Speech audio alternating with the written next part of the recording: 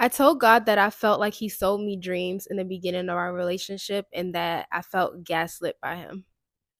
And I know you're like, whoa, whoa, but I don't know about y'all, but me and God have that relationship where I can tell him my deepest thoughts, even though it might be ugly and even though it may not be pretty. I felt like in the beginning of my walk with him, he told me about all these promises and he made me feel like I was just going to receive all these miracles. With these 3 years with him, I have went through the most pain and suffering that I've ever experienced in my life. But at the same time, I have become more wise, I have become more mature, and there has been a lot of miracles, but it's just not looking the way that I wanted. And a lot of times when I talk to God about it, sometimes I feel like he's always telling me why I shouldn't feel that way or why I should be grateful. This became frustrating to me because I'm like, are you gaslighting me to feel like my situation is not what it is? But he gave me the most beautiful revelation. He helped me remember that there were a lot of times the disciples would ask Jesus something, and Jesus will always say, it's not the right time.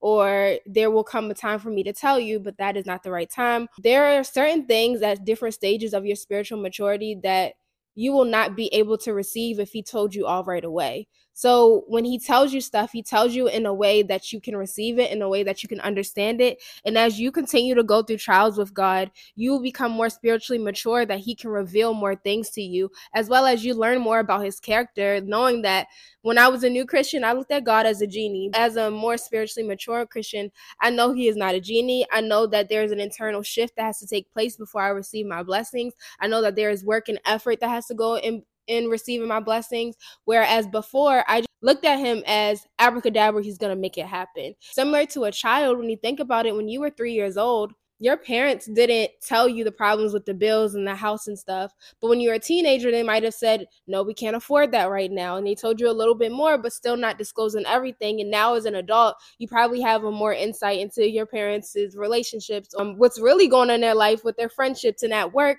But as a kid, they didn't tell you that. But as you become more mature, your parents reveal more to you. And it is the same within God.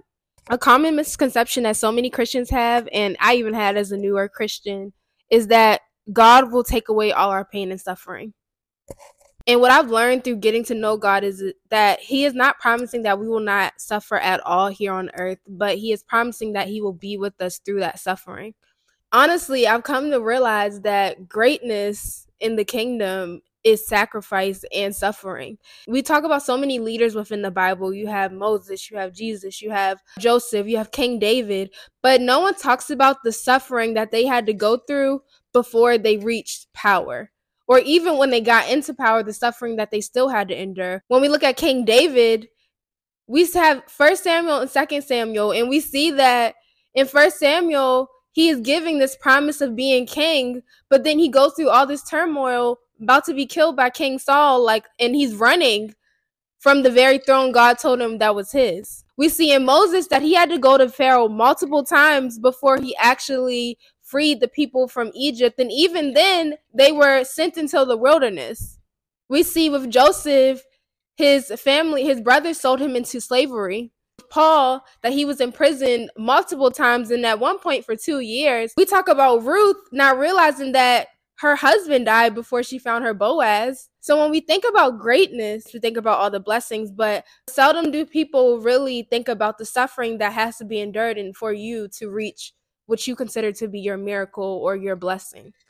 And I think that's why so many people give up before they reach the finish line. And this is the revelation and the answer he gave me to my concerns.